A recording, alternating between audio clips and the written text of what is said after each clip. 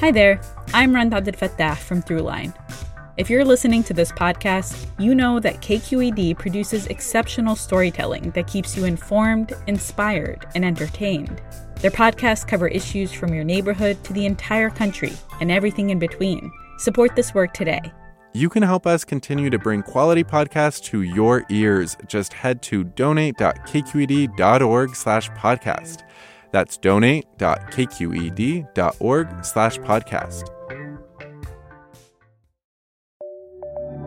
From KQED. Hello. Y'all, we have made it. Today is the final episode in our Bay Curious Prop Fest series. I'm Olivia Allen Price. Here we go. Cash bail has long been criticized for allowing rich suspects to walk free while keeping low-income suspects behind bars. Proposition 25 could bring an end to money bail. Here's how it will read on your ballot. Proposition 25 would replace the money bail system with a system based on determination of public safety and flight risk. It also limits detention of a person in jail before trial for most misdemeanors. But is the alternative proposal more equitable? On this final day of Bay Curious Prop Fest, we take a look at Proposition 25, replacing cash bail. Support for Bay Curious comes from Sierra Nevada Brewing Company, committed to brewing things the right way since 1980, because when you're a family-run brewery, there's no other way to do it. Sierra Nevada Brewing Company, still family-owned, operated, and argued over. And be sure to stay tuned through the end of the show so you can play our monthly trivia game for a chance to win some cool prizes. Hey there, this is Brittany Luce from NPR's It's Been a Minute. KQED's podcasts like The Bay, Bay Curious, Mind Shift, Right Nowish, and more all tell the stories of the Bay and beyond with reliable, human-centered journalism. They aim to inspire, make you think, entertain, and expand your understanding of the place you call home. Here's how you can support podcasting at KQED. Showing your support is easy, and you can join Brittany in supporting KQED Podcast too at donate.kqed.org/podcast. That's donate.kqed.org/podcast.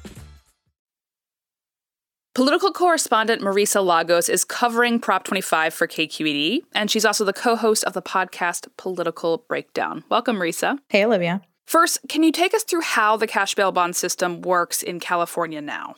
Yes. To do this, I am going to make you an accused felon, Olivia Allen Price. All right. So you're walking down the street in San Mateo County.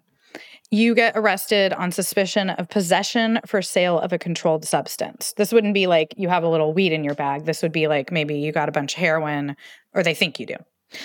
The bail for that is going to be set at $25,000 just by the schedule that exists in San Mateo County. So the officers would arrest you, and either you would have to hand over $25,000 to the county to secure release, or possibly, depending on how big of a drug dealer they think you are, they might make you go before a judge who could either lower or increase that $25,000. Say you don't have $25,000 laying around.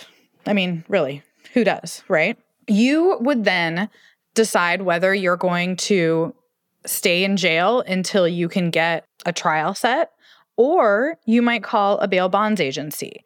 And what they would do is essentially guarantee the county that they would pay that $25,000 if you skipped out on your case. So if you didn't come back for your trial dates. In exchange for that, you would have to pay them 10% of that amount. So $2,500. If you had the $25,000 to post your own bail, you would get that money back regardless of whether you got convicted of the crime or the charges got dropped or you were found to be innocent. You would just get that money. The money's just there to make sure you show up at trial. However, if you didn't have that kind of cash laying around and you had to go through a bail bond agent, that $2,500 that you gave them to secure your bond, you would forfeit. You would never get that money back. The whole cash bail system has sort of been under fire for a long time for being inequitable. Give us an example of how that inequity plays out. Look, people who have been accused of very violent crimes, up to murder, can sometimes post bail if they have the means. But a lot of people end up languishing behind bars for really minor crimes because they just don't have the money. Their families don't have the money. And disproportionately, study after study shows these tend to be Black and brown people. If you can't pay that bail amount, you can't go to work. You might lose custody of your kid. By losing your work, you might not be able to pay your rent. So what critics of the system say is that it kind of perpetuates this cycle of poverty and potentially leads more people into crime, or can lead people to plead guilty to things that they did not do or that they might have a good chance of fighting because they essentially just want to get out of jail and get back to their lives.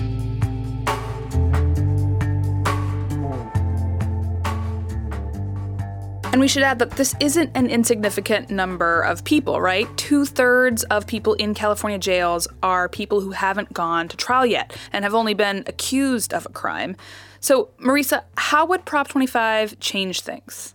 If Prop 25 passes, it will make California the first state in the nation to completely eliminate bail, and it creates a whole new system. Walk us through how this made it onto our ballot. So let's go back in time. 2 years ago, the legislature passes Senate Bill 10, and it's signed by Governor Jerry Brown. Virtually immediately, the bail bond industry went to the Secretary of State and filed what's called a referendum. A referendum is a special type of ballot measure which sole purpose is to overturn a law that the legislature has enacted. And what did SB 10 say? SB 10 essentially said that commercial bail would be illegal in California. You could no longer pay a bail bondsman or woman for your freedom. Instead, most people accused of very low-level misdemeanors would just automatically get released. No questions asked. Here's your court date. People accused of very violent felonies would almost never get out pre-trial. People kind of in the middle would have an opportunity for the courts to do what's called a risk assessment. So essentially an algorithm where they put in a bunch of information, where you live, who you are, what your criminal history is, are you employed? And it spits out its best guess based on a lot of data as to whether you're a risk to public safety and whether you're likely to come back to court. And perhaps most importantly, if there are maybe conditions we could put on your release that would ensure that you would come back and not pose a threat. So that might be that you have to check in with a probation officer. It might be that you have to be drug tested. But essentially alternatives to this idea that money is the best way to ensure that somebody comes back. And within that system, judges would have a lot of discretion to decide both whether someone should be released at all and if they are, what conditions they need to abide by. What do we know about the risk assessment system that would be put in place? These are built by people, and there's a lot of existing inequities within our system. And so I think the concerns that have been raised about them is that if you're relying on an algorithm that already assumes that maybe, I mean, this is a really like blunt example, but that assumes like if you're a Black man, you're more likely to be a criminal because historically we have over-arrested Black men, then that's not fair either. And so there are some questions from a civil liberties perspective about the way these algorithms are being developed and if they are perpetuating the existing disparities within our system. And then on top of that, you know, judges are humans and they have their own subjective approaches and beliefs. They're all there to try to be very fair. But we, again, know from our existing system that a white person and a Black person are not always treated the same, even if they're accused of the exact same crime. I think that's a perfect segue to get us into talking a little bit more about the arguments sort of for and against Prop 25. So let's start with who is supporting this prop and kind of what they're arguing. Broadly, what you see is really the Democratic establishment pushing this in California, and they're supported by certainly not everyone in law enforcement. There are a lot of law enforcement groups on the other side, but groups who have had experience with this, like the probation chiefs, are also in support. And what are their arguments broadly? So they're basically saying that public safety should guide these decisions, not money, not race, not sort of the neighborhood you came from.